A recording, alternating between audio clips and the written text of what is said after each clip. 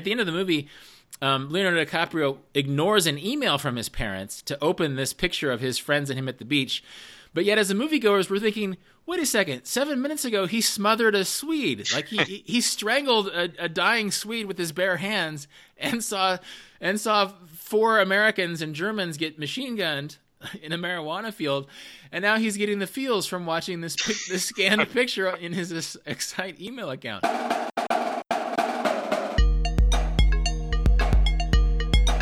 Welcome to Deviate with Rolf Potts, where I talk with experts, public figures, and interesting people about fascinating topics that meander off topic. Today I talk about a certain travel-themed Leonardo DiCaprio movie that was filmed in Thailand 20 years ago. I guess there's this urban myth going around here at the moment. It's about a beach. A secret beach on an island that no one can get to. Somewhere, paradise must exist. I just feel like everyone tries to do something different, but they always wind up doing the same damn thing. 1 kilometer. 2. Richard? I don't know. I'm thinking miles, not kilometers. I'm American. So let's go. And that's from the trailer for The Beach, which was filmed in the wake of DiCaprio's superstardom following Titanic.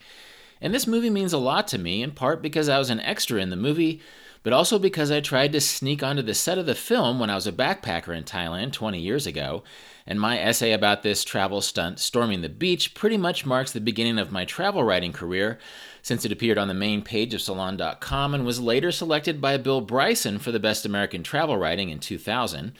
You can also find it in my book, Marco Polo Didn't Go There, which collects essays and commentary from my first decade as a travel writer. Now, in this episode, I revisit this essay, which was really fun to read after all these years. It really was a crazy adventure and a curious investigation into why we travel the way we do. In addition to the essay, I talk about the movie The Beach and how it turned out. I didn't really care for it. And I also talk about what it was like to backpack in Thailand at the very moment Hollywood was about to make that phenomenon famous. In addition to this, I explore the Alex Garland novel the movie was based on and how, in my opinion, that book gives a much truer evocation of travel than the movie does. And joining me in this conversation is Jem Benning, who I met in Thailand a couple years later and who later became the editor of the groundbreaking online travel magazine World Hum. Now, I'll admit I sort of dominate this conversation in part because what happened in Thailand 20 years ago was such an essential part of my travel life and my writing career. Be warned, there's a ton of movie spoilers in this conversation as we discuss things like travel culture, how it would be hard to remake this movie in 2019, and how Maya Beach, where the movie was filmed back then, has recently closed to tourists because too many people have gone there in the years since the film came out. This episode is brought to you by Tortuga, which makes backpacks and backpack accessories for vagabonders. You know, I don't recall exactly what Leonardo DiCaprio used for a backpack in that movie, but that movie was filmed in an era when the packs that people used for travel were really designed for backcountry expeditions, whereas the packs that Tortuga has developed in the past decade are designed precisely for the kind of lightweight, long-term travel I know and love. To take a look at Tortuga's backpacks, go to rolfpotts.com/Tortuga, and if you see something you'd like to order for yourself, you can get 10% off the cost of the order by using the promo code DEVIATE.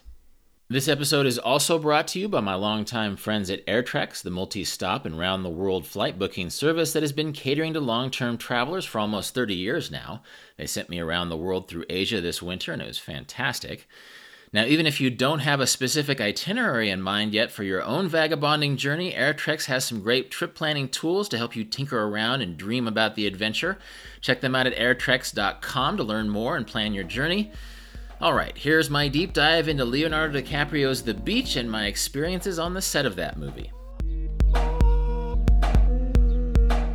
In a second, I'm going to read an essay that sort of started my career almost exactly 20 years ago. It's called Storming the Beach, and it appeared in the Best American Travel Writing 2000. It later was the first chapter in my first narrative book, Marco Polo Didn't Go There. And it's really about me trying to sneak onto the set of a Leonardo DiCaprio film movie. And eventually, in this episode, I want to talk about the movie. I want to talk about the Alex Garland book that movie is based on. And I want to talk about my essay, too. But then also the travel conditions of 1999. So I brought in a contemporary of mine from 1999 and that era of travel, Jem Benning. Jem Benning, how you doing? I am doing great, Rolf. Happy to be here. Awesome. Do you remember where exactly you were in 1999? When I was writing Vagabonding, you came through Thailand and we hung out for a while in 2001. I think that was the first time we met in person. What were you doing in 1999, and was the beach on your radar then? Yeah, well, in 1999, I was in Los Angeles. I was working as a freelance writer, doing magazine stories and really early web writing. And so my big foray into sort of backpacker travel that I think we'll talk about didn't come until probably 2001, and that trip in which I met you in Thailand. And at what point did the beach come on your radar? Was it the book or the filming of the movie or something else? I think I was aware of the book, but hadn't read it. And I suspect that your story on Salon put it on my radar, at least more clearly. Okay, that's interesting, and I'll read that story in a second. But I think that it was such a specialized world that until it became a Leonardo DiCaprio movie, the idea of backpacking wasn't on too many people's radars. And the essay I'm about to read, Storming the Beach, was a cover story on Salon, and so I think it strangely introduced people to that world. I'm going to read it now. Again, here's a story about me 20 years ago trying to sneak onto the set of a Leonardo DiCaprio movie in Thailand.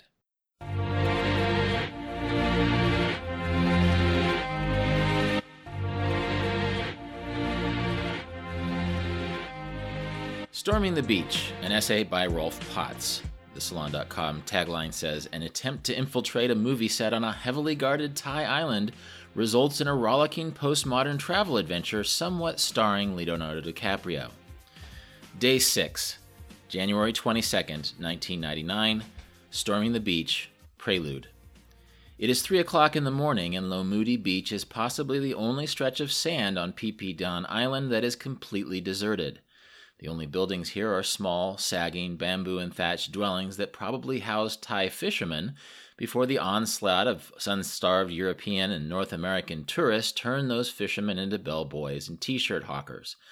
The high tide line here yields a sodden crust of garbage, plastic water bottles, rubber sandals, cigarette butts, but this detritus is only evidence of the boaters, snorkelers, and sunburned masses who haunt other parts of the island. Devoid of dive shops, pineapple vendors, and running water, Lomudi is quiet and empty. I hear the rhythmic thump of a longtail boat somewhere in the darkness, and I realize that my moment is at hand. Gathering up a sealed plastic bag of supplies, I wade out to the shallow waters to meet the rickety wooden craft that will take me across the small stretch of the Andaman Sea to the forbidden shores of Phi Phi Don's sister island, a majestic cliff-girded island called Phi Phi Lay. Phi Phi Lay Island is not forbidden because of ancient tribal rituals, secret nuclear tests, or hidden pirate treasure. Phi Phi Lay is forbidden because it's currently the filming location of a Leonardo DiCaprio movie called The Beach. My sole mission in this dim light is to swim ashore and infiltrate the set. I am not a gossip journalist, a Leo-obsessed film nut, or a paparazzo. I'm a backpacker. The primary motivation for my mission is not an obsession with Hollywood, but simply a vague yearning for adventure. I wish I could put this yearning into more precise terms, but I can't. All I can say is that adventure can be hard to come by these days. Admittedly, I have a daunting task before me. In the wake of ongoing environmental protests, Leo's purported fear of terrorism, and the obligatory packs of screaming pubescent females, security on Phi Phi Lay has reached paramilitary proportions. Thus, I have given up on the notion of a frontal assault. Instead, I plan to swim ashore via Lo Sama Bay, change into dry khakis and a casual shirt, and, under cover of darkness, hike across the island to the filming location. I'm not sure what will happen if I make it this far, but summary execution accepted, I am prepared to cheerfully deal with whatever fate awaits me. This attitude has much less to do with optimism than with the simple fact that after one obsessive week of preparation, I don't really have a plan. Day 1, January 17th, 1999, Decapitation.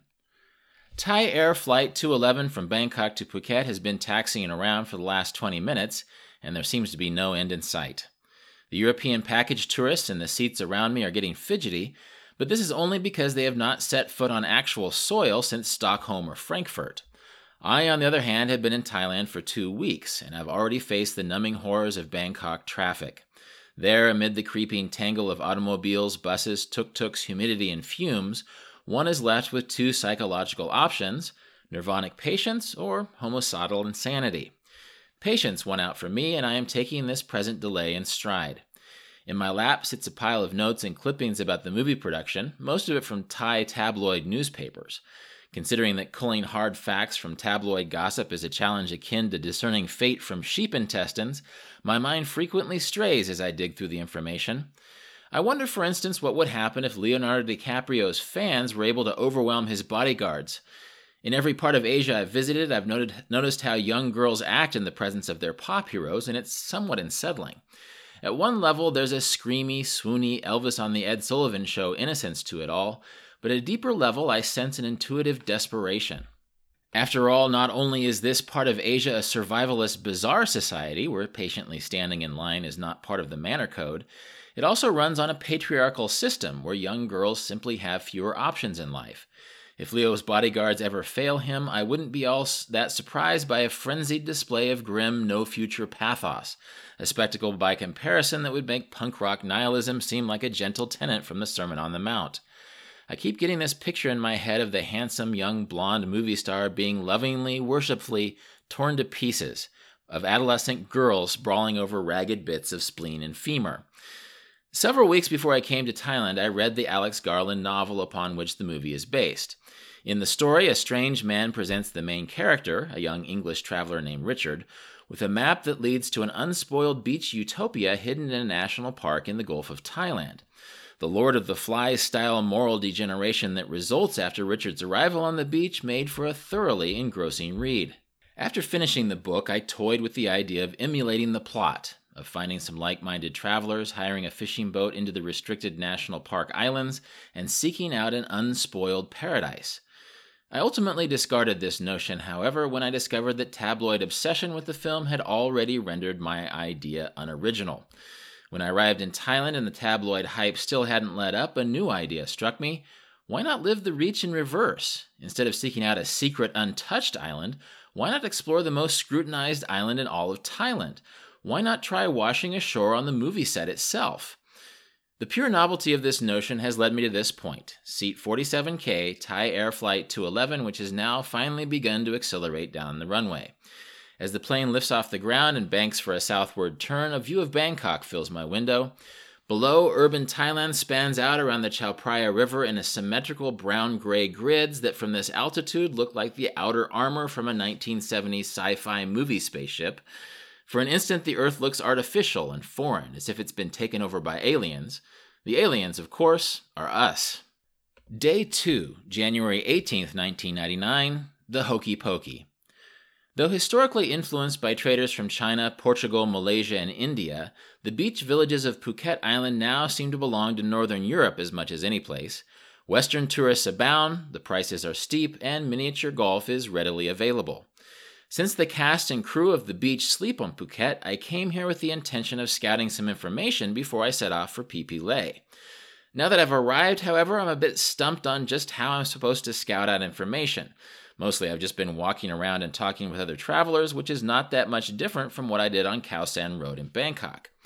But talking with other wanderers is telling in and of itself, since nobody in the backpacker crowd wants to admit even the slightest interest in DiCaprio or the filming of the movie.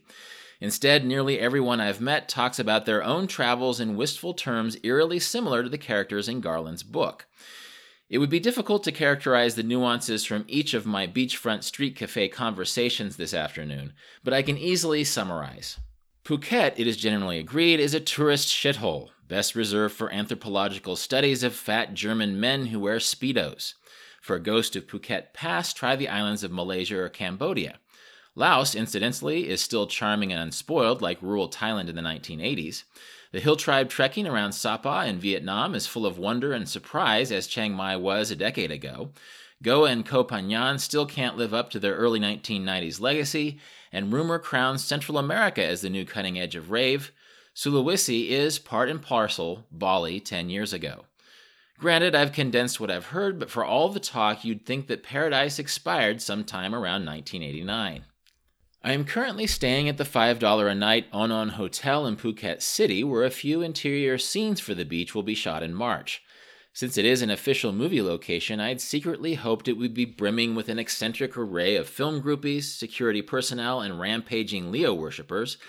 Instead, the open-air lobby is filled with moths, mopeds, and old-time men playing chess.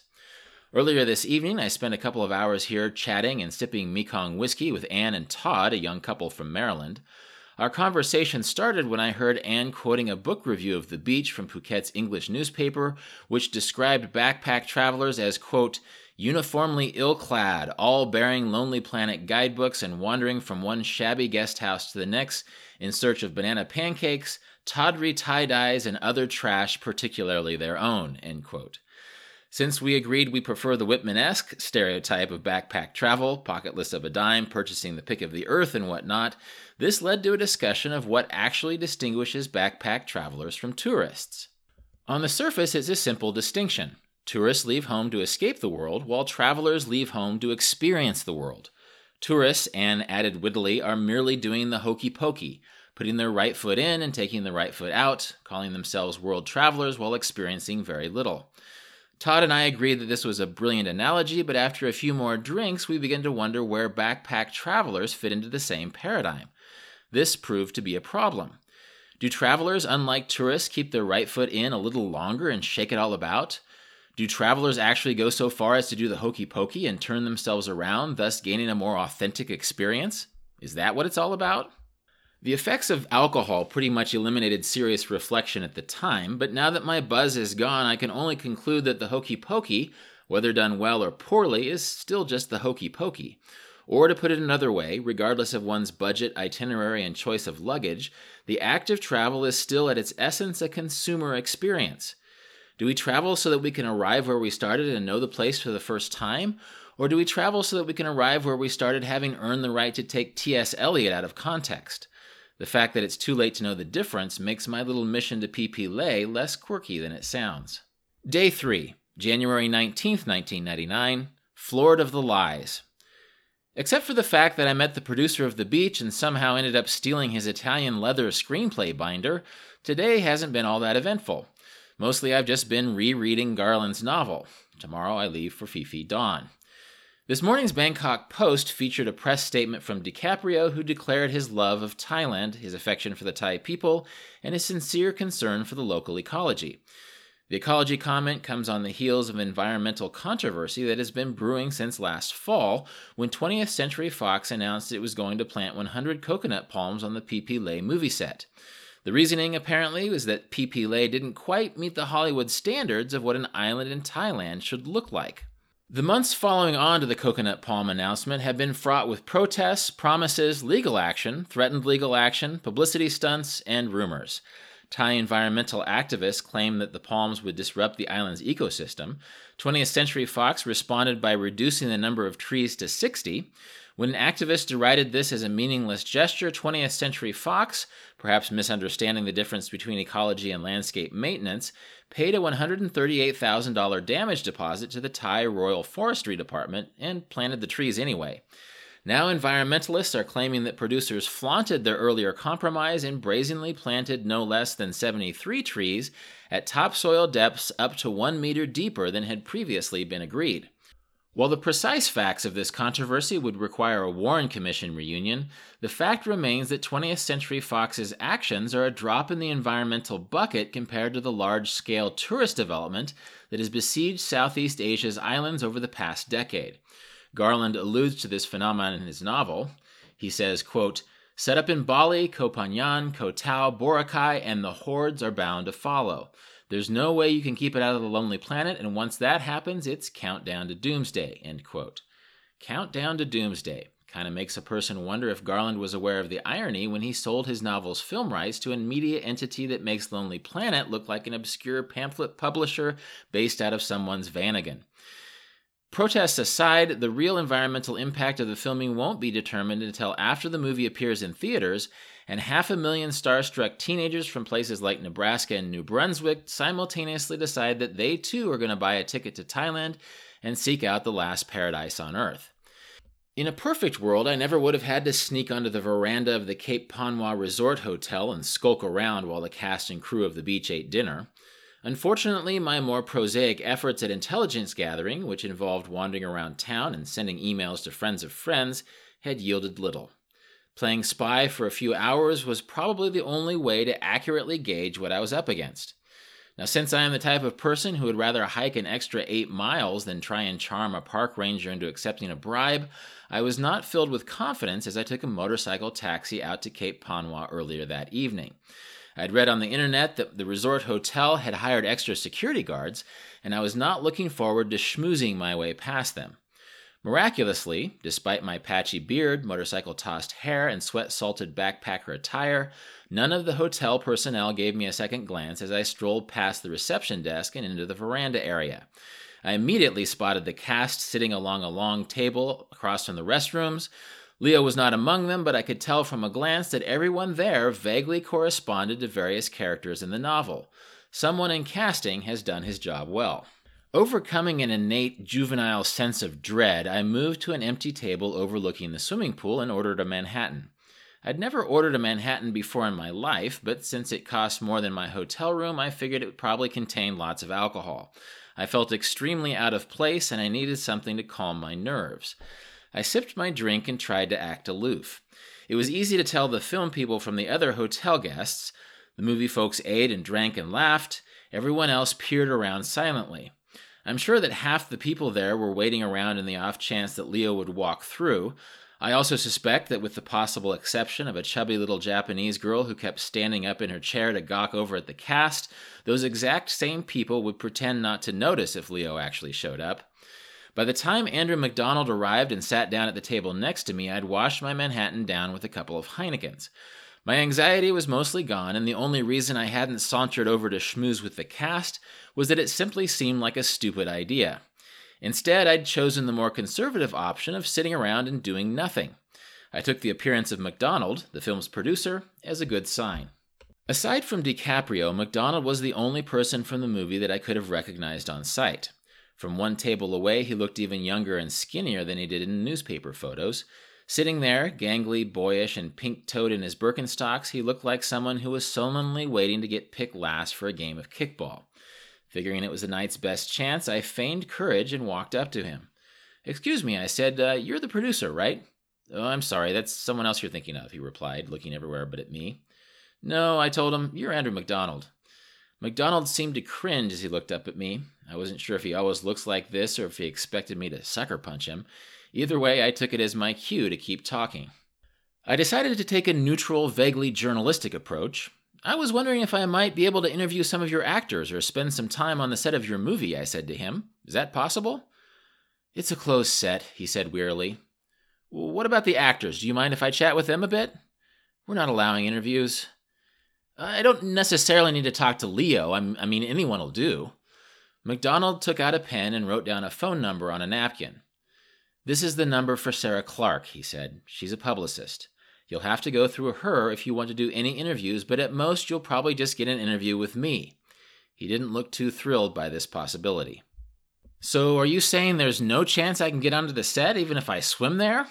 I said this as sort of a half joke, hoping it might scare up some clues about how to get past a security cordon around Phi Lei. "No chance on the island," he said. "You can apply as an extra, but that won't be until next month on Phuket and Krabi." "I was an extra once in a movie called Dr. Giggles," I said, "but that was like 7 years ago." This utterly irrelevant trivia nugget seemed to disarm McDonald a little bit. "Dr. Giggles," he said, smirking. "Yeah, are you familiar with it?" "No, I'm not. I'm sorry." He stared off at the pool, sighed, and then absently checked his watch. "It's been a long day," he said, almost apologetically. I didn't bother him when he stood up to go. The events that transpired as I tried to leave the veranda make so little sense that they are somewhat difficult to recount. First, I had a problem paying the bill since the hotel staff assumed that I was with the movie crew. When I asked the waitress for my check, she just frowned and walked off. When she hadn't returned after 10 minutes, I tracked her down at the cash register. "I need to pay my bill," I told her. I figured it would be bad manners to sponge drinks after having already interrupted the producer's dinner. The waitress gave me another strange look, then pushed a piece of paper in front of me. "Just write down your room number," she said. "Can I pay now in cash?" I said. I'm not really sure why I was being so insistently ethical, 1 Manhattan and 2 Heinekens pale in the face of a $40 million film budget. The waitress shrugged and I gave her the money. I turned to leave, and as I was passing the reception desk, the waitress came running after me. "Your friend forgot this," she said, handing me a yellow cloth satchel. Standing there in the lobby of the Cape Panwa Resort Hotel, the word friend caught me off guard. I couldn't imagine possibly who she could be talking about. I opened the cloth satchel and took out a black Il Bisonte binder. Embossed onto the leather cover were the words, "The Beach," and in the lower right-hand corner, Andrew McDonald. Putting the binder back into the satchel, I thanked the waitress and, just moments after my valorous display of Sunday school ethics over the drink tab, walked out the front door. I spent the motorcycle taxi ride back to Phuket City trying to think of practical justifications for making off with Andrew McDonald's screenplay binder. Since the binder was empty, I couldn't really think of any beyond using it as a kind of Hail Mary collateral if things got ugly when I invaded the film set. Considering that the phone number McDonald gave me turned out to belong to a confused Thai family in Yala province, the personally embossed keepsake is the closest thing I had to an asset. Sitting in my hotel, I imagined myself on the shores of Phi Phi Lay, lashed to one of those illegally planted coconut palms and bleeding from the ears. I am being flogged with rubber hoses by a gang of vigilante set designers, dolly grips, and script supervisors, and for the sake of reverie, they are all female, vixen-like, and dressed in bikinis. McDonald swaggers over. He is wielding a scimitar and has somehow managed to grow a pencil-thin mustache since the last time I saw him. "Closed set," he bellows, fiercely raising the blade above his head. About to lose consciousness, I muster one last ounce of energy. "I have your personally embossed Il Bisonte Italian leather screenplay binder, McDonald," I sneer. "Kill me and you'll never be able to find out where I've hidden it." A look of horror washes over the producer's face. "Not my personally embossed Il Bisonte Italian leather screenplay binder," he screams, dropping the scimitar into the sand. With a sudden look of resolve, he turns to the bikini-clad lynch mob. "Untie the intruder," he commands, "and tell that DiCaprio schmuck that his services are no longer needed." He turns to me with a flourish. "I think we've found our new leading man." A bit overdone as reveries go, but I'll just blame that on the movies. They seem to make a convenient scapegoat. Day 5, January 21st, 1999. Heart of Dorkness. I'm starting in on my second day on Phi Phi Don Island, but for reasons that will become obvious, I didn't write anything yesterday, day 4, so I'll try to cover both days in this dispatch. To put things succinctly, things have gone sour in a way that I had not expected. From a tactical standpoint, my mission is progressing nicely. The soaring cliffs of Phi Phi Lay stand just 2.5 miles across the sea from my roost on Long Beach.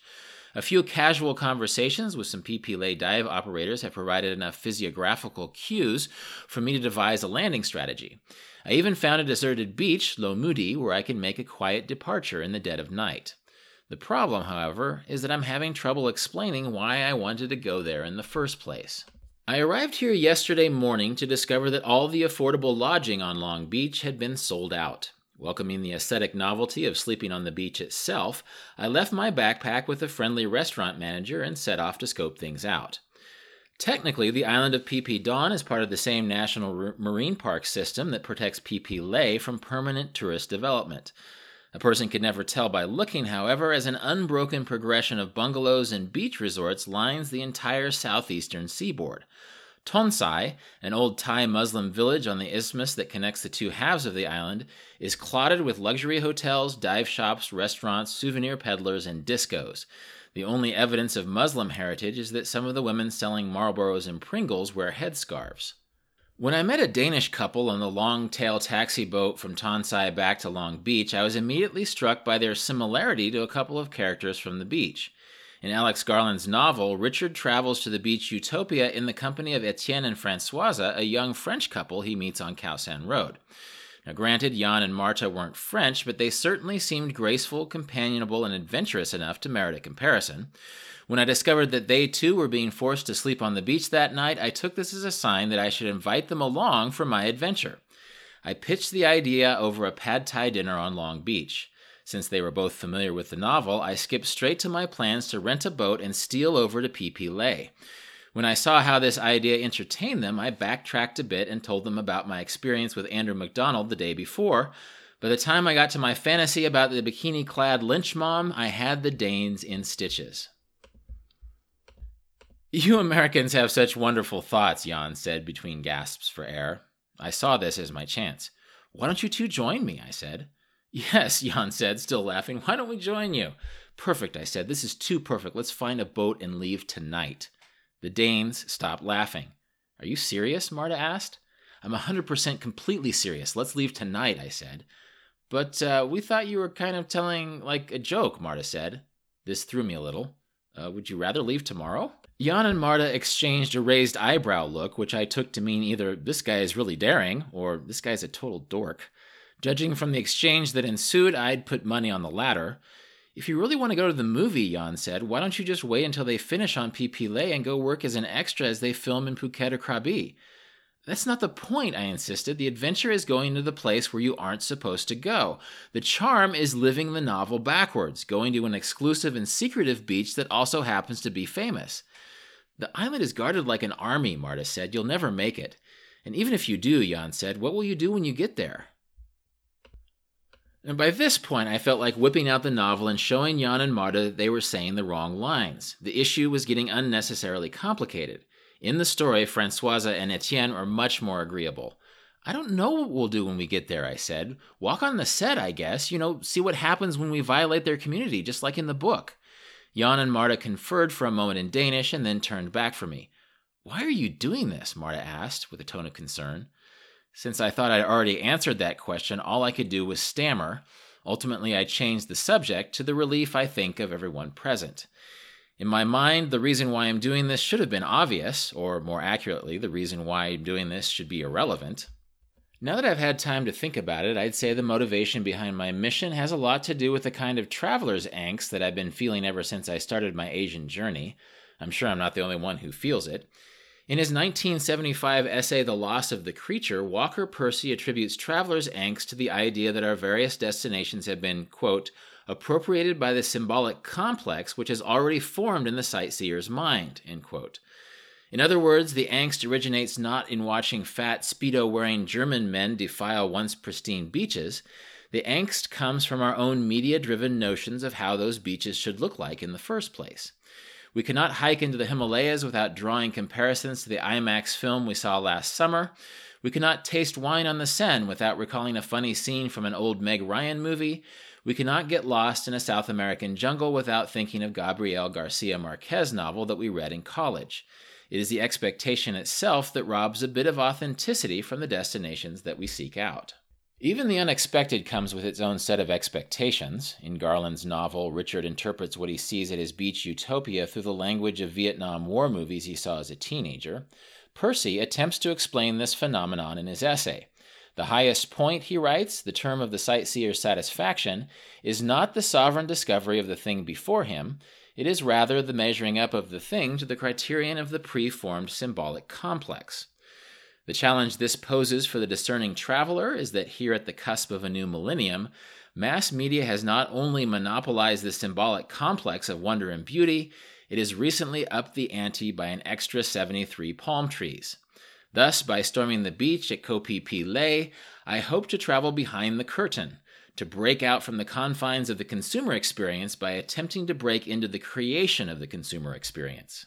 In this way, I guess I could say that my mission is part of a greater struggle for individuality in the information age, an attempt to live outside the realm of who I'm supposed to be. At least that's what I would have told the Danes yesterday had I had my wits about me. Today, I successfully managed to avoid the Danes entirely. After sneaking a shower at a poolside changing room in Tonsai, I set off to find a boat that would take me to Phi Phi Leh. Since stealth is an important consideration in my mission, choosing the right boat was a painfully difficult process. Actually, choosing a boat really wasn't a choice at all, since my only realistic option was to hire one of the longtail boats that transport people and goods among the islands. Considering that these boats cut through the water as gracefully as bulldozers, none of them have mufflers, my only real option was finding a driver who sympathized with my cause and wouldn't try to cheat me. Just before dinner, I found a seemingly earnest boat driver who agreed to take me to Phi Phi Leh for 2,500 baht. We leave in a few hours. It's already well after dark, and I've stashed my backpack under one of the old fishing huts here at Lamudi. In addition to dry clothes, I've sealed my passport and a few traveler's checks into my plastic swimming bag. Andrew MacDonald's Italian leather screenplay binder, I'm afraid, was too heavy and will have to stay behind. I paced the shoreline, killing time before the arrival of the longtail boat. Tiny bits of phosphorescence glow star blue at the edge of the waves, just like they do in the book. Day 6th, January 22nd, 1999, storming the beach at PP Lay continued. It occurs to me that I don't know the name of the small sun-browned Thai man who sits astern from me in the darkness. I hate to write him off as a minor character, as boat driver number 1, so I've started to think of him as Jimmy. He just seems like someone who should be named Jimmy, trustworthy, average, unassuming. Even in the dark, he wears a wide-brimmed cloth cap. Neither of us has spoken since I waded out and climbed into the longtail back at Lomudi. Both of us know that we're breaking the law, and both of us know that PP Lay is patrolled by police speedboats for the duration of the movie shoot. I'm hoping that our drop-off site at Losama Bay, instead of Maya Bay, where the film set is located, isn't patrolled very closely at 3:30 in the morning. Unlike most of the longtail operators I met in Tonsai, Jimmy is a quiet, introspective man. When we were negotiating the trip yesterday afternoon, he nodded silently as I took out a dive shop map of PP Lay and told him where I wanted to go. At first I thought he couldn't speak any English, but he cut me short when I tried to use my Thai phrase book on him. 3 in the morning okay, he said. I know Losama Bay. I suspect he's working to support a wife and kids someplace. 2,500 baht, which is about $70, is no small sum, but I've written it off as an inevitability. Edmund Hillary had to hire Sherpas, I had to hire Jimmy. Perhaps in an effort to accommodate me, or just as likely an effort to conceal me, Jimmy has spread a rattan mat out on the ribbed floor of the boat. Lying on the mat, clutching my plastic bag, all I can see is the bright wash of stars above me. Oddly, the thumping rattle of the outboard motor somehow makes the stars seem closer, like they are a glittering kind of music video that hovers just over the boat. My thoughts drift as the boat pushes through the water. I think about my first week in Thailand when I was quick-dosing an anti-malaria drug called Lariam. Mild psychosis is a side effect of the drug, and, sure enough, on my second day of taking the pills, I punched my fist through the door of my hotel room on Khao San Road. It was certainly one of the more violent acts of my adult life, and to this day I have trouble making sense of it. I don't know why I did it. All I remember is how I felt in the moments before security arrived to kick me out of the hotel. It was not a feeling of dread or shock, as one might expect, but rather a bemused, incongruent sense of wonder. Certainly Leonardo DiCaprio must feel the same way each morning when he wakes up and walks into a world that is staring at him. What the hell, I remember thinking to myself, has happened to me? After about 20 minutes, Jimmy suddenly cuts the outboard motor. The silence leaves my ears ringing. I sit up on the mat, uncertainty. "Are we there?" I whisper. The boat rocks as Jimmy crawls up to join me on the mat. He pushes his face right up in front of mine, and I can see that he's holding a finger to his lips. He rests a hand on my shoulder and peers past the bow into the darkness. We stay this way for about 10 minutes. Strangely, I am not nearly as nervous as I was on the veranda of the Cape Panwa Resort Hotel. Swimming and hiking are tangible activities, far more cut and dry than schmoozing and coaxy information. But swimming and hiking are not the only obstacles that remain. Jimmy curses softly and moves back to the stern of the longtail. Only then do I hear it, the sound of an approaching speedboat. Before long, our wooden boat is awash with the beam of a spotlight. I try to hide myself under the rattan map, but it's a useless gesture.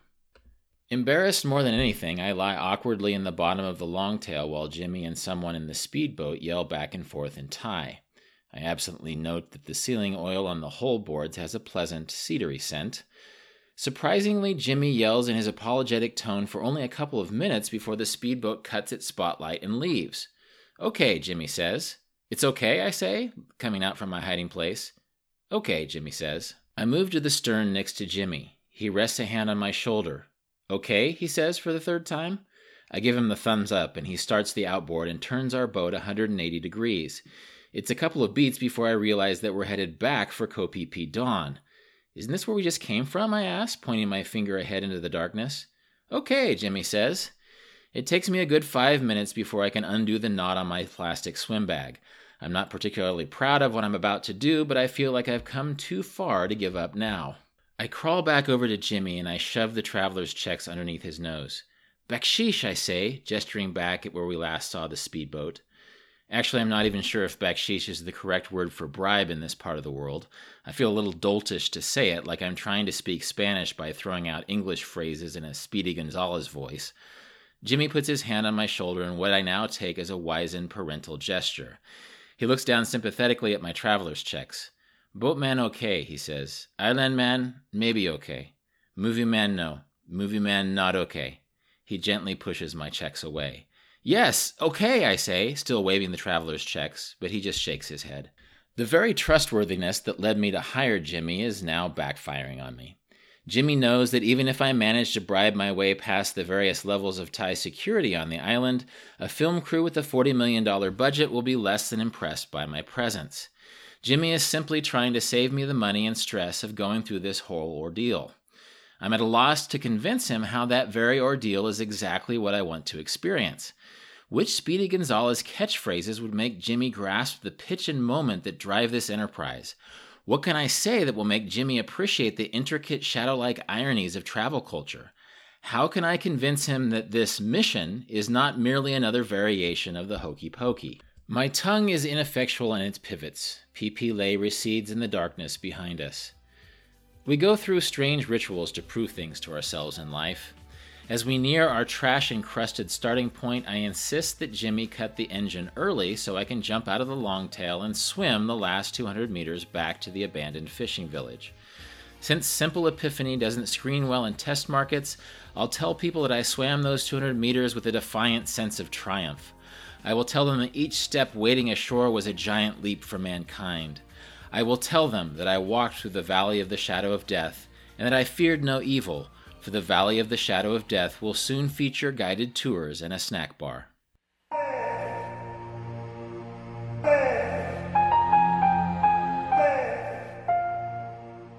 Again, that was Storming the Beach, which appeared in Salon on Salon.com in January of 2000. And Jim, you said you read this essay back in its original incarnation? I did, yeah. Salon was really the publication that put kind of contemporary travel writing front and center on my radar. I'd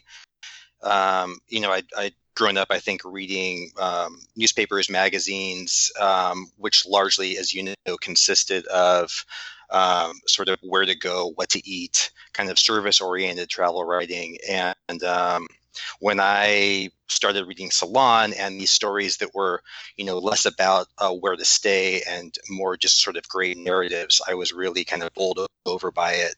And I remember your story having that effect on me. It was just, you weren't trying to sell me anything. You were just telling a really fun, great story that kind of also looked at contemporary travel.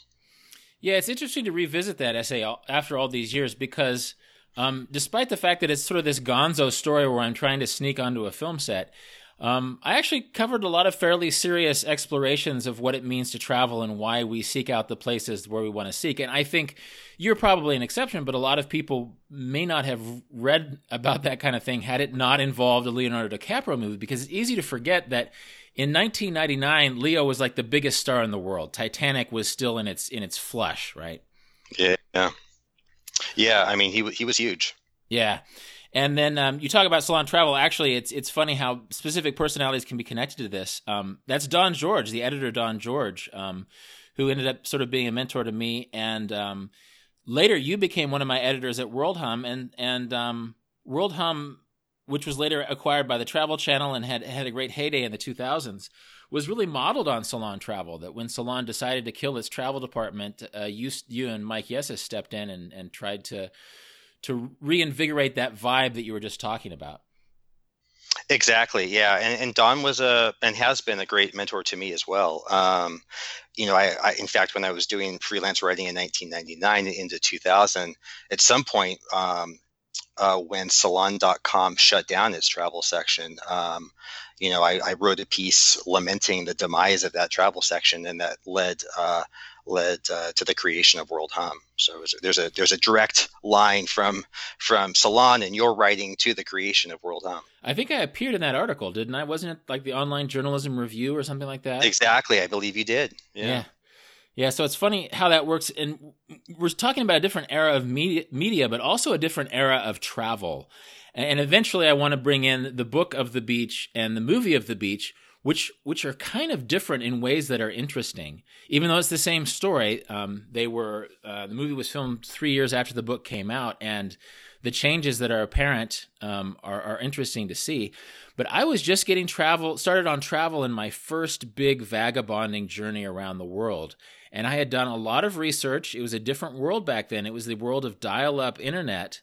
And I went to the Lonely Planet Thorntree boards, and all these people were talking about this cult novel called The Beach. And I literally read The Beach while I was flying to Asia to start backpacking. And I realized that there's a Leonardo DiCaprio movie going on there at the same time. And I think in retrospect, it's easy to think, oh, well, here's this obvious idea. But I think I backpacked around Thailand for 2 weeks before, like, I had this idea, well, what would happen if I found some travelers and we tried to recreate the beach, which is, about these backpackers finding an isolated, forbidden island and making, air quotes, paradise there. That was the obvious thing, but it took me 2 weeks to realize, well, wait a second. The most exclusive island in Thailand right now is where they're filming the movie. And so that was this weird thing that in this strange way, my very first backpacking experience, or my very first long-term backpacking experience, was sort of tainted by reading this somewhat cynical novel about the backpacker experience and about these sort of jaded characters. What was your impression of the novel? Yeah, I mean, it's a dark book, and hardly seems like the sort of book that would inspire many people to light out, across the globe. Yeah, if you read a lot of media from that time, the author of the book, Alex Garland, was interviewed a lot. And when he wrote the book, it was a very dark satire of backpacker culture. And it almost was like a post-colonial critique of travel culture, of the idea that travelers go around the world and they seek out these beautiful places, but they sort of prefer each other's company, and not just each other's company, but the company of cool, exclusive people as opposed to the local people. Mm-hmm. And then it's this very dark book that ends with sort of a scene of mutilation. It sort of ends as a horror story. It doesn't appear in the movie, but these certain travelers are killed trying to get to the beach, and the travelers on the beach are so enraged and sort of insane by that time. It's sort of a Lord of the Flies type story that they end up mutilating the dead bodies. But by the time it became a Leonardo DiCaprio movie in the wake of Titanic, suddenly people are asking Alex Garland, hey, well, why did you write this bubblegum book about backpacking? And Alex Garland is like, it's not a bubblegum book about backpacking. It's this dark, post-colonial book about troubled people who are living superficial lives. So there's an interesting tension. Go ahead. I just recall, when I was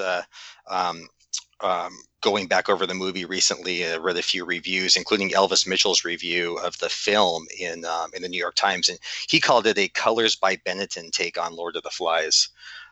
Well, I want to get to the specifics of the movie in a second, because it makes some interesting changes from the book, and almost all of them are cosmetic, and almost all of them are in the interest of a really plot-driven Hollywood entertainment. But I also want to get into the just the ideas that are behind the book and behind the story, and what that movie could have wrestled with versus what the book itself talked about. Did you know that I was an extra in that movie? I did not. No. Okay. Yeah, so I invaded the set of the movie in January of 1999. I failed, as the listeners will know now because you've heard the essay. I failed in an interesting way. And then 2 months later, I applied as an extra. You could apply online, and I got the job. And not only did I get the job, but they whoever was casting said, oh, well, if you want to try out for Traveler number 1, you can do so. So I went on to the set of the movie, and it was full of backpackers, obviously. And I think we made about $1.75 an hour. And it was just this weird. Have you ever been an extra in a movie, Jim? I have been, yes. Okay. Growing up in Los Angeles several times. Okay, yeah. So you know that, like, just how weird and boring and completely disjointed it is to be an extra in a movie. There's just a lot of sitting around. A lot of sitting around, yeah, and you're the low man on the totem pole, so you eat last. You are regarded by those on the set with some disdain. Yeah, that was my experience.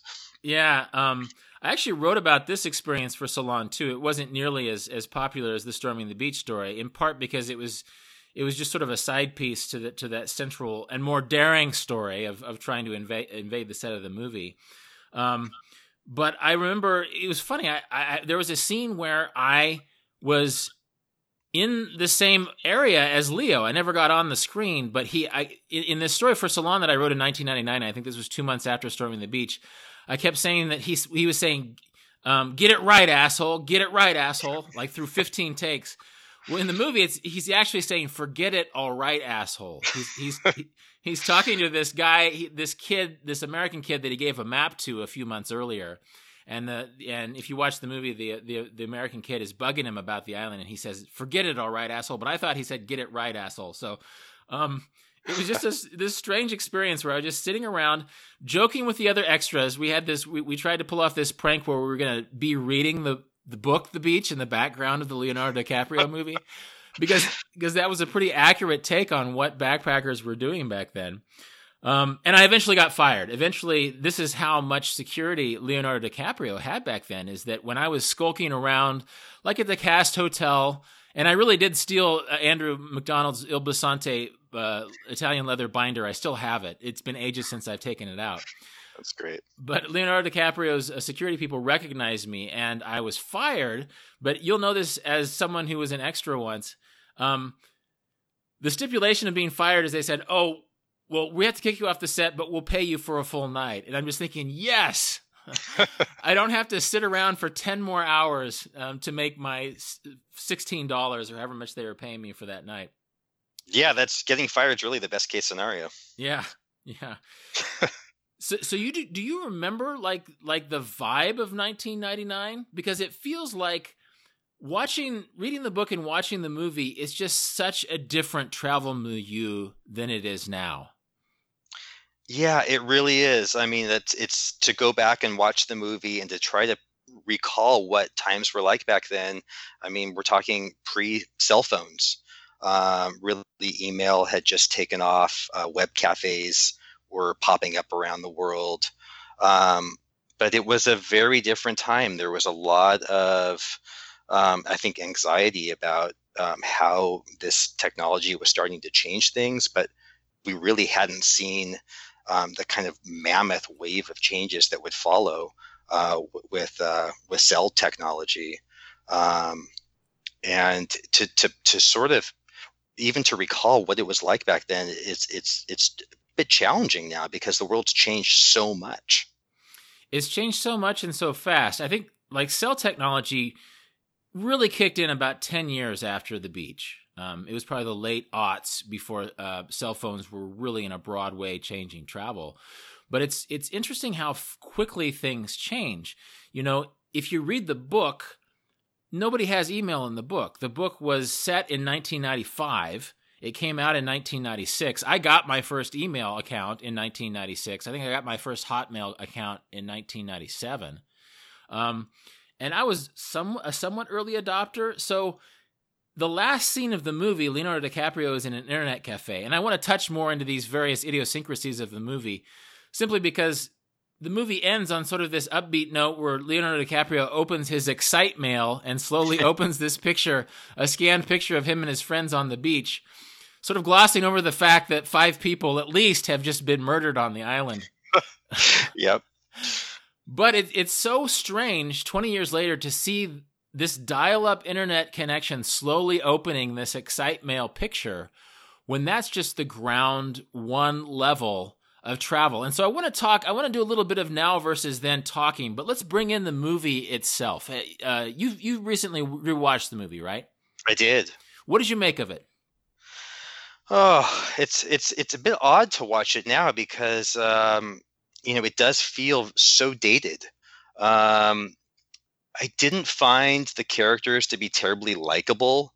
Leo is not the most sympathetic character. And yet, I think there's still a part of me that can relate to, traveling across the world, landing somewhere, finding yourself surrounded by what's all too familiar and wanting something more. I think that sort of theme is still probably as relevant as ever. Yeah, it was interesting that it feels like the movie was sort of in the wash of Leo's celebrity, because Leo does some things, or his character Richard does some things in the movies that simply don't happen in the book. For example, he has this long unrequited crush on Francoise in the book, whereas in the movie he's like making out with Francoise by the midpoint, like he's making out in a pool of phosphorescence. And he also sleeps with Sal, like the older woman who oversees the camp, who in the book is an American woman. It's played by Tilda Swinton. Yeah. In the movie, and Tilda Swinton is sort of this predatory person who just informs Leo's character that she's going to have sex with him during a rice run to Koh Phangan. So it's really strange how in the movie, and you can disagree with this, but I was never that fond of the movie. And I think it could be that the book, I just reread the book, and the book is actually pretty good. I think for years I went thinking, oh, it's sort of a bubblegum book. It's just sort of a plot-driven book. But there's some interesting travel observations in the movie. In fact, at the very beginning of the book, Richard, the main character, says, I had first heard of the beach in Bangkok on Khao San Road, and Khao San Road was backpacker land. Almost all the buildings had been converted into guest houses. There were long-distance telephone booths with aircon. That cafes showed brand-new Hollywood films on video, and you couldn't walk 10 feet without passing a bootleg tape stall. The main function of the street was as a decompression chamber for those about to leave or enter Thailand, a halfway house between East and West. And that's just good travel writing. That's exactly how Khao San Road felt to me around the same era. Richard, the character, also observes, he says, one thing I learned from traveling was that the way to get things done was to go ahead and do them. Don't just talk about going to Borneo, book a ticket, get a visa, pack a bag, and it just happens. So it feels like there's this core of travel observation and wisdom in The Beach. Like Alex Garland, who wrote that book, really knew his travel quite well. And then one more thing, I want to get back to Leonardo DiCaprio in a second, because I wasn't that wild about the Leonardo DiCaprio version of Richard. In part because I wasn't sure his nationality was changed. In the book, he's from London. In the movie, he's from America. But it's really, to me, and you can disagree with me, but to me, it's hard to know why he's there or what he wants. But in the book, Richard says, collecting memories or experiences was my primary goal when I first started traveling. I went about it in the same way as a stamp collector goes about collecting stamps, carrying around with me a mental list of all the things I had yet to do or see. Most of the list was pretty banal. I wanted to see the Taj Mahal, Borobudur, the rice terraces in Banaway, Angkor Wat. And then later he goes into how those experiences can seem a little bit compromised when you go to Koh Samui and people say, oh, Koh Samui is so last year, you should go to Koh Phangan. And then you go to Koh Phangan and people say, oh, Koh Phangan is over touristed, you should go to Koh Tao. And then you go to Koh Tao and people say, yeah, it's all dive shops now. I don't know where to go next. Whereas Richard, Leonardo DiCaprio's Richard in the movie, just seems like this handsome douche who doesn't really have any motivation. What do you think? What do you think was driving the Leonardo DiCaprio version of this character? Yeah, I mean, I think you're right. He says at the beginning, it doesn't matter really who I am or where I'm from. He's a guy who's on a trip, and that's all really we're supposed to know about him. And I think, I think ultimately, as he explains it in the movie, what drives him is, getting to Khao San Road and feeling as though, feeling this sort of ennui boredom, and then hearing about this place and thinking, this is the adventure I want. I don't want to be surrounded by Westerners and guest houses. And of course, he ultimately finds himself in this so-called paradise surrounded by Westerners. Yeah. There's the line about how Sal tells him, I think this is a beach resort for people who don't like beach resorts. But then it sort of becomes a beach resort like any other beach resort. I mean, they play volleyball and go fishing and stuff. Exactly. Yeah. Yeah. I mean, what I remember at the time is, Khao San Road at the time became this kind of global phenomenon. It was this sort of new thing. This street in the middle of Bangkok that was catering exclusively to Western travelers. Susan Orlean wrote a New Yorker story about the phenomenon, went to I Khao remember San that. Road. Yeah. And now, of course, there are Khao San roads all over the place, and it doesn't have the same sort of meaning, or at least I don't think there's the same sort of fascination or anxiety around it that existed back then.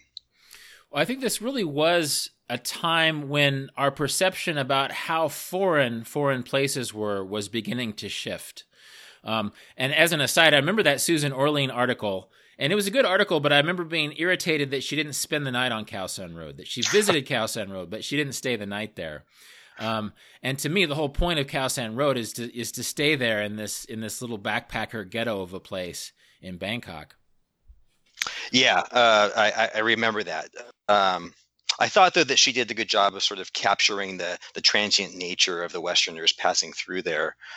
Certainly what I found when I mean, for me, funny enough, I mean, when I went to Bangkok, Khao San Road became sort of a tourist attraction that I had to see.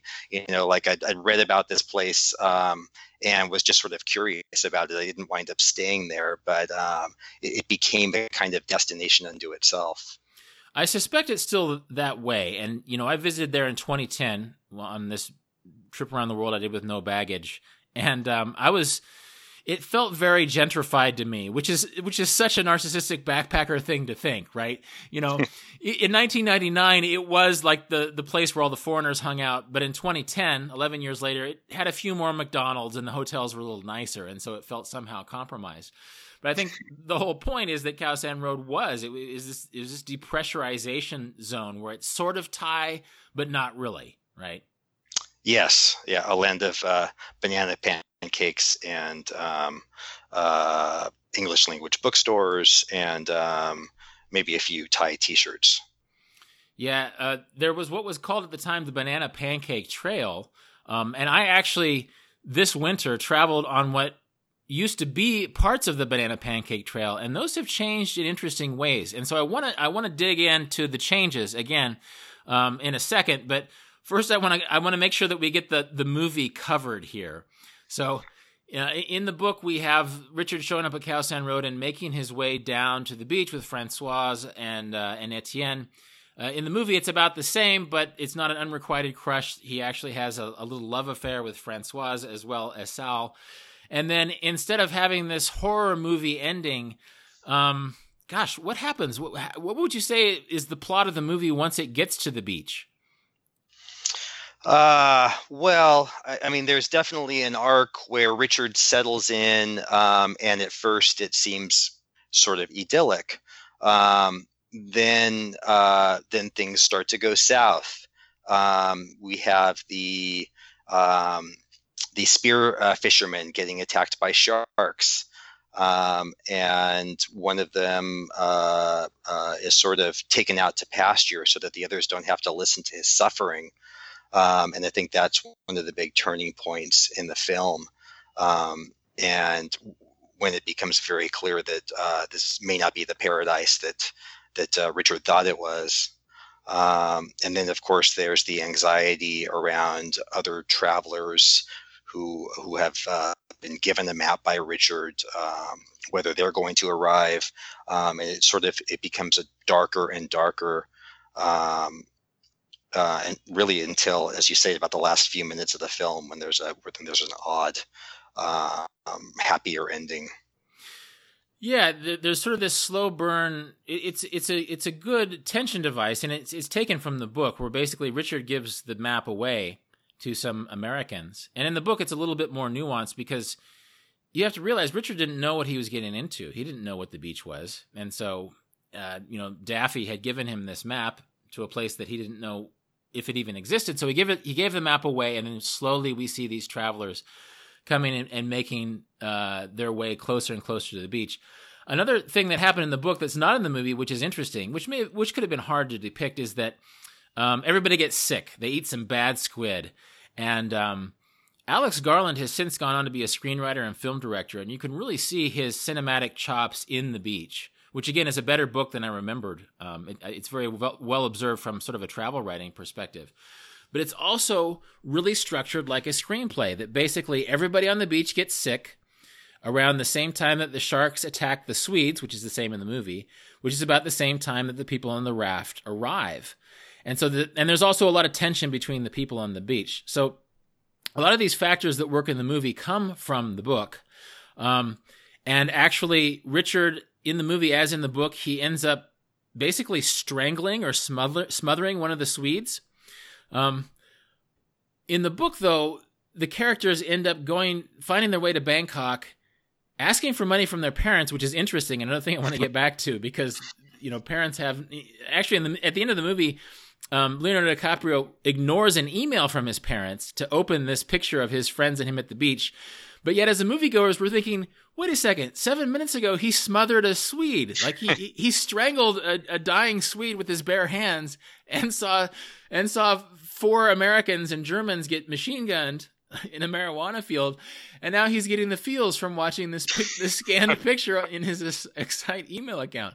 So I just thought it was interesting. I don't know if like a darker ending tested more poorly, or what choices went into that, but it just felt like such an incongruous way to end the movie. Yeah, it's a huge disconnect. I have to think that audiences did not like the darker ending, test audiences, or it was just a decision perhaps made at the studio level before they even tested it. Yeah. It feels like a very cart before the horse sort of thing. That it wasn't an organic thing, but somehow a darker ending didn't quite work for people. In the movie or in the book, when Richard is talking about calling home, because in the book and in the movie, there's a scene in the movie where Leo is like at a phone booth, that old technology that barely exists anymore, a phone booth, calling home, and basically he's telling his parents how they don't understand. In the movie, we actually learned that Richard hasn't called his parents for 3 months. And let's think about that for a second. 3 months. I mean, in this age when email is ubiquitous and everybody is advertising their travels on social media, that just seems so strange. I think parents in the mid-90s, when this book was written, may not have been freaked out that much by a traveler who went around the world and didn't get in touch that much because it was expensive to call home. But 3 months let's look at how this whole travel scenario might play in 2019. It just feels like a parent would not tolerate not hearing at all from their child for 3 months. Yeah, I mean, as the father of a 12-year-old who I think will be doing more traveling on her own in the future, I hope, I would certainly not tolerate that. I recall traveling around Europe in about 1996 and calling home about every 3 days, and it always felt like an event. And I had to find a phone and had to make sure that I could figure out how I was going to pay for it, or if it was going to be collect, but 3 months is an awfully long time. It really is. And another thing, and I'm curious to know what you think about this, is that we have in the movie and in the book to a certain extent, but definitely in the movie, we have a bunch of sort of vain, good-looking, and self-satisfied travelers hanging out on a beach. And the movie version of the beach is a lot nicer than the book version. The book version, they sleep in tents and they sleep in a longhouse, but the actual little fake beach resort they have in the movie looks like a real beach resort. What do you think? It just feels like in this day and age, young, good-looking, vain travelers couldn't help but broadcast this on Instagram. What do you think? Yeah, absolutely. I was thinking about that before we started speaking today. I mean, what would drive this book or movie in 2019, 2020? And I have to think Instagram would be at the center of it. It may be that instead of being handed a map by Daffy, Richard had seen this photo on Instagram, and perhaps whoever posted it hadn't quite identified the island, and so he was on this quest to find this island. I mean, you see so many reports these days that Instagram is driving 30, 40, 50% of all travel destination decisions. Wow. Yeah, I mean, I think Instagram has kind of transformed the way people travel, and again, it's just it's back in 1999. It's couldn't imagine. Well, it's interesting that the place where the beach was filmed, Maya Beach on Koh Phi Phi Leh in Thailand, had to close down to tourists a year ago. In June of 2018, the Thai National Park Service decided that too many people were coming there, that the coral had 90% of the coral had died. You had boats waiting in line for people to get on the beach. You would have 3,500 tourists a day walking on the beach. And oftentimes it was people going in for the selfie harvest, right? The fact that Chinese tourism was really booming and has been booming was a factor in this, because it's one thing for a Richard or a Sal type character to go around the world to Thailand. But if you live in China, Thailand is just right next door. It's like going to Cancun or something. And so the Chinese factor was one factor in Maya Beach being closed. And as of this recording, Maya Beach is still closed to tourists. You cannot, at this time in 2019, go to Maya Beach. But also, it feels like, I don't know if this was reported, but it feels like the Instagramification of that beach, which was popularized by this movie and its own beauty, led to the fact that it eventually became shut down. And one more thing I'll throw out there, Jim, before you can talk about your own experiences in this part of the world, is that when I was storming the beach 20 years ago, when I was riding vagabonding there 18 years ago, I knew about the Banana Pancake Trail so intimately that I wanted to go to Lake Toba in Sumatra, and I just didn't. I was writing the book. Well, I went there this winter. I went to Lake Toba in Sumatra, which is this beautiful volcanic caldera in the middle of Sumatra that has had a sleepy travel community hanging out there on this island on a lake in an island for years, and it was mostly empty. I was there in January of this year, and I had Lake Toba and all of Sumatra mostly to myself, and it was a mystery that I spent a whole month trying to figure out, because in 1999, that was connected to Maya Beach. Maya Beach and Lake Toba and other places in Bali and in India were part of a very well-trodden trail back then. What I found out is that these days, you don't have to take trains and buses to get from Bangkok to Bali. You can fly there for a couple $100, maybe even less than $100. And so these places that were overtrodden, obviously Maya Beach is still overtrodden, but Sumatra is less of a backpacker haunt, because you don't have to if you want to save money, you can fly to Bali. You don't have to take a bunch of chicken buses to get there. So what was your experience of travel in the area, and did you see a visible Banana Pancake Trail when you were there, and have you been back? I have not been back to that part of Southeast Asia since 2001. But sure, yeah, it was a kind of Banana Pancake Trail that I was on. It was, I think as much as anything, I thought about it as the Lonely Planet Trail, because of course the Lonely Planet Guide to Southeast Asia was such a classic sort of popular guidebook of that era. And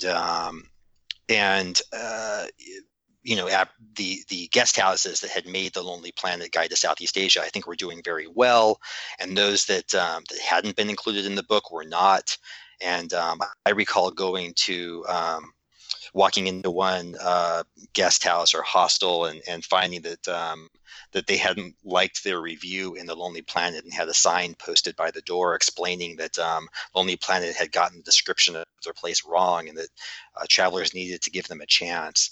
But it was a similar phenomenon. It was these were places that were on a kind of trail that had been mapped out long before most travelers arrived.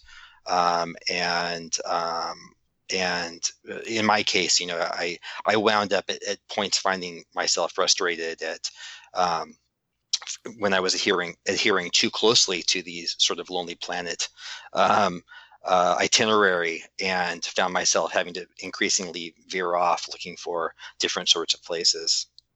I think you might be onto something there. That maybe Banana Pancake Trail was the nickname because the banana pancakes are sort of this sweet snack that you could find in Thailand, and it was banana pancakes were easier to eat than a lot of more challenging Thai or Asian food, and so that was sort of a tongue-in-cheek description. Whereas if you call it the Lonely Planet Trail, that's a real thing. Lonely Planet was the media that sort of tied these places together. And so these days, a given destination might court Instagrammers, Instagram quote influencers. We're back in the day, Lonely Planet influenced decisions perhaps in ways that Instagram influences them now. And I think that maybe one reason why Lake Toba in Sumatra was on the Lonely Planet Trail in 1999, or on the Banana Pancake Trail in 1999, is that it was in the Lonely Planet. Well, these days, people don't use Lonely Planet. You know, people do use Lonely Planet, but maybe it's less of an institutional authority. And so I'd be interested to know what you think, but it feels like when you're online, there's still a tendency for travelers to cluster, but it's more because of top 10 lists and because of beautiful pictures and because it's of social media buzz. Whereas before, people's itinerary may have been predetermined by Lonely Planet decisions, whereas now maybe travel decisions are predetermined by sort of a social media and online buzz.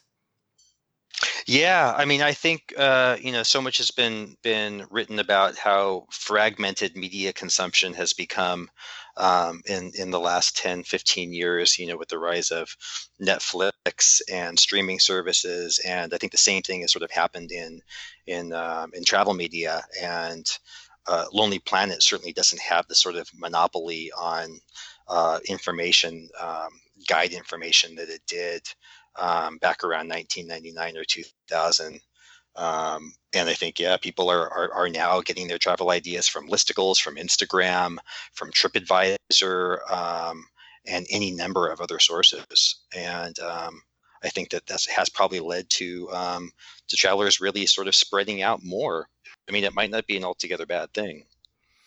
Yeah. Well, hopefully what ties both of these eras together is that at the end of the day, if you are a savvy traveler at all, if you have some initiative, then regardless of what Lonely Planet said in 1999 or what Instagram says in 2019, or what bucket lists say, because bucket lists have really blown up in the last 10 years or so, that you go to see the Instagram image or the local Lonely Planet recommendation, and then you travel on your own a little bit. You walk around a little bit. You grab some local buses, and pretty soon you're having a journey that goes beyond what those prescriptions were to begin with. Yeah, one hopes, right? Yeah.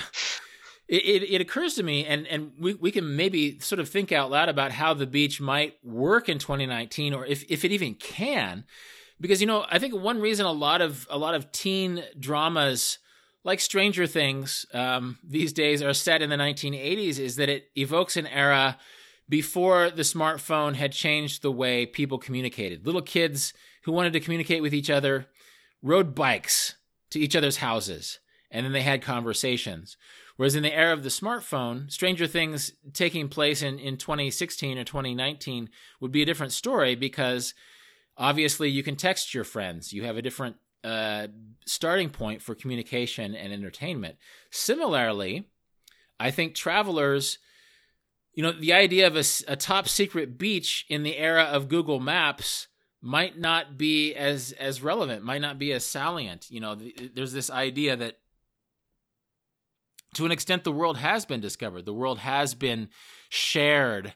And I don't know, like people who occupied a secret beach in 2019 might have to use some fairly sophisticated encryption to convince people on Instagram that their beach is in the Philippines when in fact it is in Thailand. I mean, could the beach happen? Could the beach as a movie be plausible in 2019? And if so, how would it have to be framed? Yeah, that's such an interesting question. I don't know. I mean, I guess for starters, you'd have to buy into the idea that there's an island without cell service and without Wi-Fi, which I suppose is still possible. in many parts of the world, if the island is small enough and largely uninhabited. That would be critical, because can you imagine Richard, as soon as these guys get attacked by sharks, he's texting, calling the Thai equivalent of 911 and getting medical aid in there. If I believe at that point, in the movie, he still had a conscience, and he was still trying to do the right thing. So if that movie is going to work today, he either has to have there have to be no cell phones on the island, or there's no cell service, and that is a kind of a big hurdle at this point. That was one interesting factor of both the movie and the book that I'm not sure if it would translate directly today. I think it's interesting how they take the wounded Swede Christo out of the main camp to his own tent away from the camp, so they don't have to think about him. Because in a way, The Beach is a satire of backpacker culture, but it's also a core philosophical idea is about the inevitability of change. Basically, they were trying to create this place where time stood still, this perfect place where you can enjoy the permanent vacation. And I think in real life, the beach might be kind of boring. Like after your 37th day of playing volleyball and catching fish and enjoying the beach, you're sort of thinking, well, okay, well, what next? I want to go to some interesting part of India or China and experience something cultural. That could just be me as a traveler. But amid this superficial day that happened, the day which sort of resembles itself again and again in the book and the movie, these travelers don't get to know each other very well. And in fact, in the book, Richard says, quote, second names felt connected to the world, maybe because they were linked to family and home, so they're never used or asked. It's funny. It's a funny thought that if today, for some inexplicable reason, I wanted to track down any of the people I once knew on the beach, I'd have no better clue to work from than their nationality and a fading memory of a face. Whereas you think of in the social media era, you sort of, when you friend each other on social media, you sort of learn either people's real last name or their fake traveler last name. And when they do the funeral for one of the Swedish travelers in the book, the eulogy, it's one of the most wickedly satirical parts of the novel. They give the eulogy, and the chef is like, oh yeah, this guy, I forget his name, I think it's called Sten. He says, well, Sten brought in big fish, and they didn't taste very well, but you were able to cut up that big fish and feed more people. And then somebody else said, well, Sten was okay at soccer, but he never cheated or got mad. And that was his eulogy, that they were literally sharing this space with these people in a superficial way and didn't know them at all.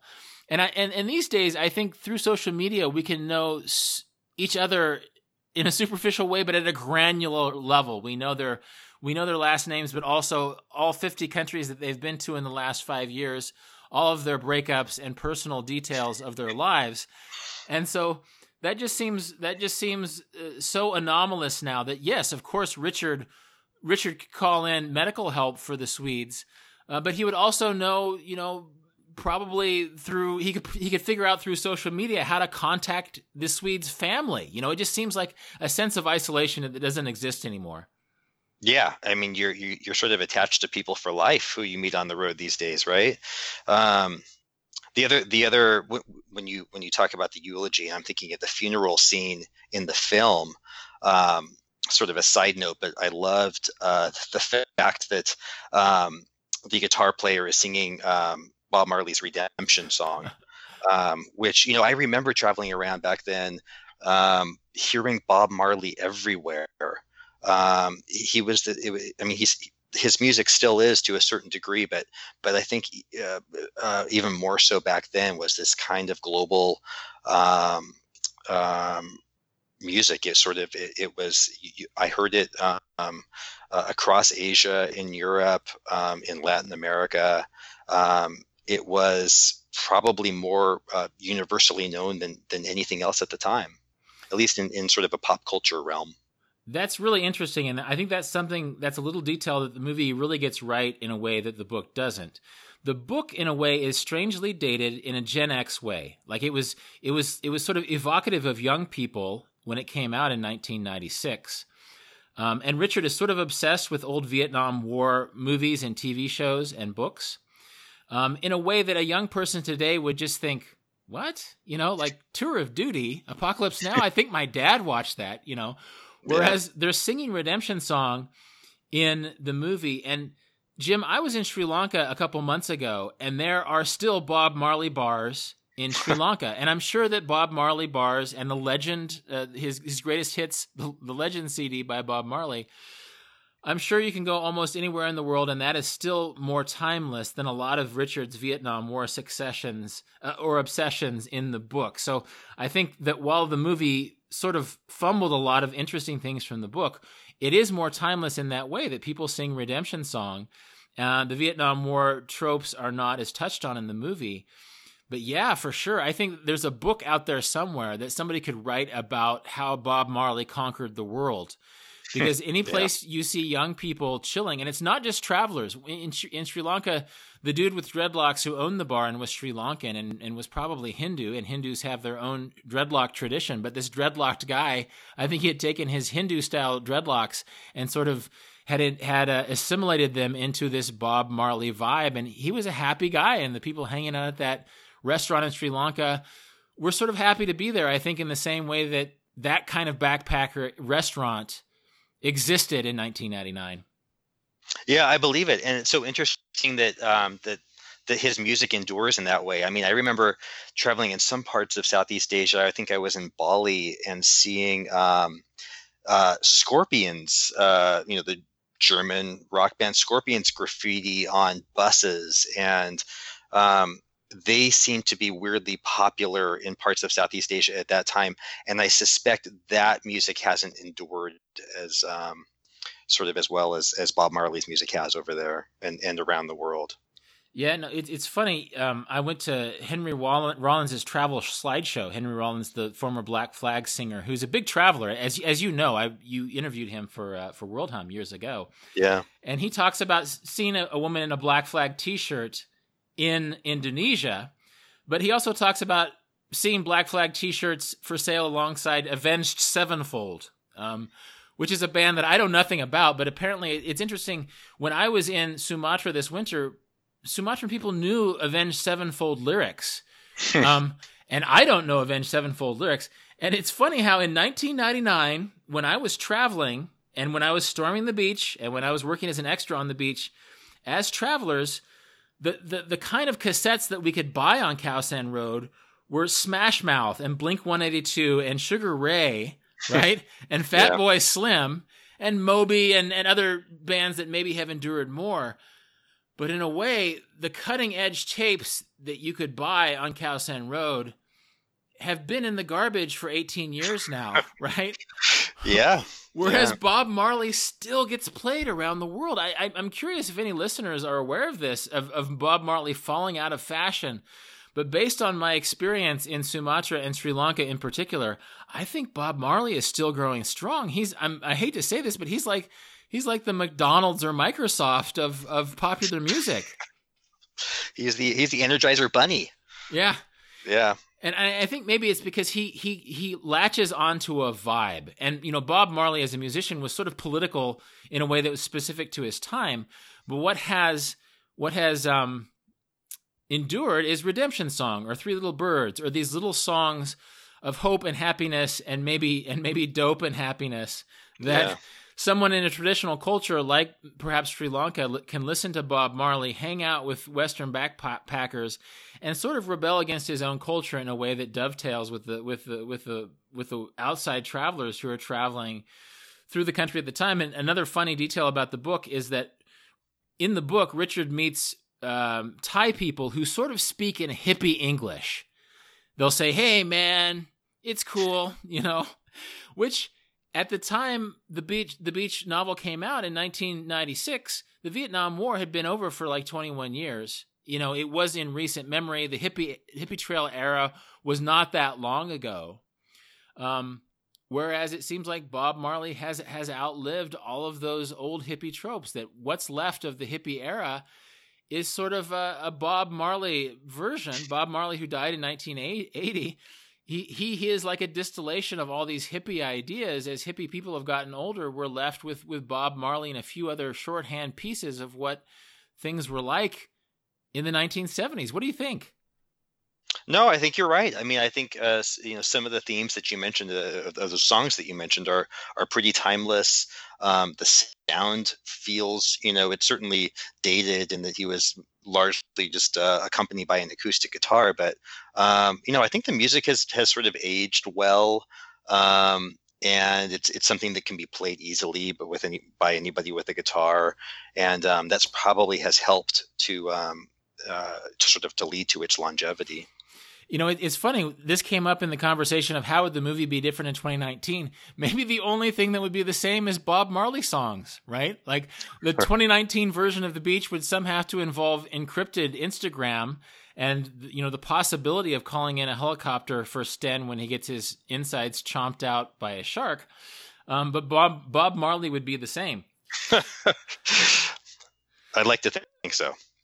Well, one thing that happens in the book and the movie that's easy to forget is that this island has a marijuana field on it. Is that basically local, under the radar, for lack of a better, organized crime also has a finger in this island. And that could be one way that you could get away with telling this story in 2019, is that despite our interconnectedness, that was sort of a dangerous place to be, not because of, and the book drives this home better than the movie, that the reason that people leave this island alone in the national park is not really because it's isolated, but because there's sort of illegal activity happening there. And so I wonder if maybe the marijuana field and the dangers inherent in having a marijuana field and armed patrols exploring one part of the island, I wonder if that could be one reason still in 2019 that could make this place isolated, that its very danger could make it more rarefied. Yeah, I think that makes sense. I mean, in that sense, it's pretty contemporary. You can imagine the same thing happening in many parts of Latin America, Colombia or Mexico. The danger is really from the drug lords who are protecting their turf. And, in the movie and the book, the drug lords get upset when more and more travelers keep showing up. In 2019, the unspoken code could mean, okay, you can stay on this island full of weed fields, but don't tweet it. Don't put it on Instagram. And so that plot point in a 2019 movie could be that some knucklehead just can't help but put a selfie of himself with his freshly speared milkfish on the beach. And that becomes the plot point that leads to the dissolution of the beach itself. Yeah, I mean, that might be Richard's fatal move, right? That really gets Sal to turn on him. Yeah, that somehow Richard is a pretty narcissistic and sociopathic person in the book and the movie, as is Sal to a certain extent. But it almost feels like our narcissism in 2019 is subtler because it's more universal. When we traveled on that Lonely Planet trail in 2019, the Lonely Planet itself told us to be careful about taking people's pictures because that was sort of this colonial gesture sometimes that the local people didn't necessarily wield their cameras in the same way as we did. Well, having just been in Sumatra in Indonesia in 2019, local people in Sumatra use their photos, which are on their phones now, in the same ways that we do. I posed for as many Sumatran photos, probably more so than I ask Sumatrans to pose for my photos. I mean, I think photos are very much a part of the conversation now. And I think in the book, Richard said he's not really interested in photos. And at the end of the movie, we see this photo of the beach, and it brings this sentimental thing in him. And so I think that narcissism of broadcasting our image in these exotic places around the world has become much more ubiquitous and much more subtle, and it would require a very special gesture, a very special prohibition on photos coming out of an island with a weed farm on it as a plot point in 2019. Yeah, I mean, but I like what you're saying. It sounds to me as though what you're saying is that the fact that people around the world, including in Sumatra, have phones and cameras can actually help kind of bridge the divide between travelers and locals in a way that didn't occur back in 1999 when, it was largely the traveler who was, carrying the Nikon and taking the images. Yeah, I think too that post-colonial idea that comes through, especially in the book, The Beach, where air quotes paradise is a place with beautiful beaches and no local people, right? Mm-hmm. I think that's still a danger. I think sometimes still travelers will avoid local cultures at the expense of those local cultures, or even of self-knowledge. But I think this sort of smartphone technology, for all of its weaknesses, and there are some places where smartphones are sort of making us dumber as travelers, it doesn't make us more connected, because local people, as often as not, will have smartphones too. They'll be taking pictures, they'll be mugging for each other's pictures, and they're not afraid to mug for your pictures. And in a way, if my experience in Sumatra bears out, they really sort of want you to mug for their pictures too. They want the big, tall, pasty guy to be in their photos as well. Yeah, it's kind of encouraging. And so we've been talking for quite a while now. We should probably wind it down a little bit. But I know that you went to Costa Rica recently with your daughter. What is your take on travel in 2019, given the fact that you went to Costa Rica, which is really the Thailand of Central America, quite recently? What's your vibe about how people are traveling now versus how they traveled then? Yeah, it's interesting. I mean, I was wanted to take my daughter on a surf trip. I grew up surfing. She's learning to surf. I wanted to take her to a place that was foreign yet sort of familiar, that was fairly safe. Costa Rica seemed to sort of fit the bill.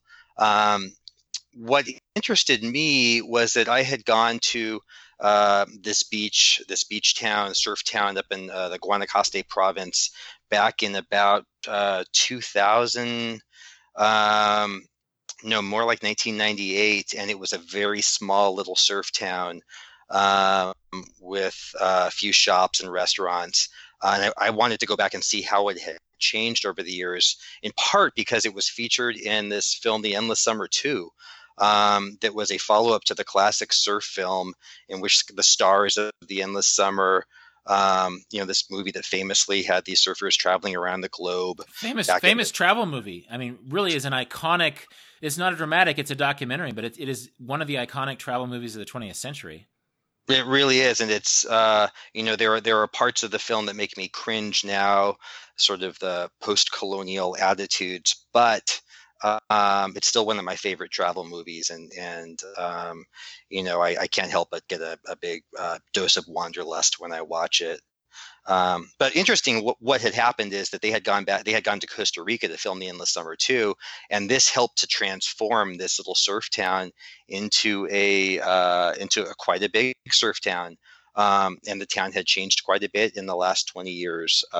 It's now harder to find Costa Rican food in this town, but it's very easy to find Thai food and, falafels and Bob Marley songs. But I was going back kind of expecting that. In 1999 or 2000, I might have been feeling more anxious about it. And looking for some sort of more authentic travel experience. And now I think this is just such a part of the travel landscape, and I've sort of made my peace with it and both its pros and its cons. Certainly in Costa Rica too, you have travelers who are going to very high end, secure resorts where Costa Rican culture is largely sort of devoid. But I find that, and maybe it's just because I've gotten older, but I can enjoy places like Khao San Road or like this surf town in Costa Rica more than I probably could have when I was a younger traveler. Yeah, this is something that I discovered the more I traveled. I invaded the set of the beach my very first month of vagabonding across Asia. But the more I traveled, the more I realized that this backpacker phenomenon was not specific to Thailand. That the story of the beach, fictional though it was, could have been set in Costa Rica. It could have been set in parts of Africa. It could have been set in parts of Australia or Mexico or many other parts of the world. It was just set in Thailand because Alex Garland, who actually was sort of keen on the Philippines, decided to set it in Thailand because Thailand represented a certain backpacker mindset, which I think was also evident in places like Egypt or Costa Rica back in the day, and is still evident in other parts of the world as we travel now. And I think if you're walking down the beach in Costa Rica or in Kenya or Mozambique or in Indonesia or New Zealand and you hear Bob Marley, that you're probably in this zone, right? That you're probably in what I eventually called for Salon, another article I wrote back in the day, the trans-global beach nation. That they're sure that the beach was set in Thailand, but the hearing Redemption Song and eating banana pancakes or Thai food could happen in many globalized parts of the world. Yeah. And, I think the question that travelers have wrestled with in recent years is, what represents an authentic experience. And it's sort of driven a large part of the travel economy in the last 10 or 15 years, travelers in search of authenticity, whatever that means. And I guess, what I found in Costa Rica is that this is its own sort of place, and it's its own sort of weird global beach culture authenticity. It's not necessarily, it's certainly not, the kind of pure Costa Rican culture experience that you might have elsewhere. It's its own thing. But, and I think that, we've now had at least a few decades to come to terms with that. Yeah, well, the idea of authenticity underpins a lot of themes in the beach, that people are coming to places like Hadrin Beach, the big party beach in the mid-'90s or the early 90s, or to Koh Samui, and they're realizing that it's full of dudes from London and from Nebraska, right? But the satire of the beach is that the authenticity that they seek is not really authentic. It's sort of a non-Thai authenticity of travel. And so it occurs to me that when you and I hung out in Thailand in 2001, or when I was storming the beach in 2000, we were either in our 20s or just barely out of our 20s. And one thing that the travelers might see as inauthentic are dads, right? Our guys in their 40s, our guys who in 2019 are you and me, Jim. They're no, say it ain't so. And so I think it's good to acknowledge that one thing that is under a lens in the beach is youth. And you and I were a lot younger back then than we are now.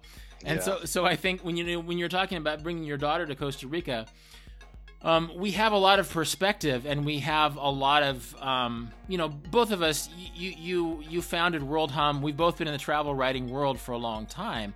And it's funny that, like, someone who we spoke of before, Don George, who really gave us who mentored us as travel writers, him and his generation of very talented travel writers and editors predate us by a generation, right?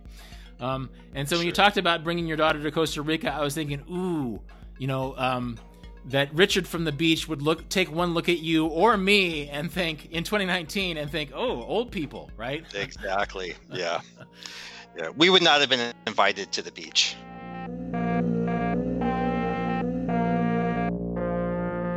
This has been Deviate with Rolf Potts. More about everything that was just mentioned, including links to my old writings from Thailand around the time the beach was filmed, can be found in the show notes at rolfpotts.com/deviate. And as always, you can contact me with insights or questions at deviate@rolfpotts.com. This episode was produced by Justin Glow. Cedar Van Tassel does the theme music. Jan Futterman does the show notes. Thanks for listening, and I hope you tune in for future episodes of Deviate with Rolf Potts.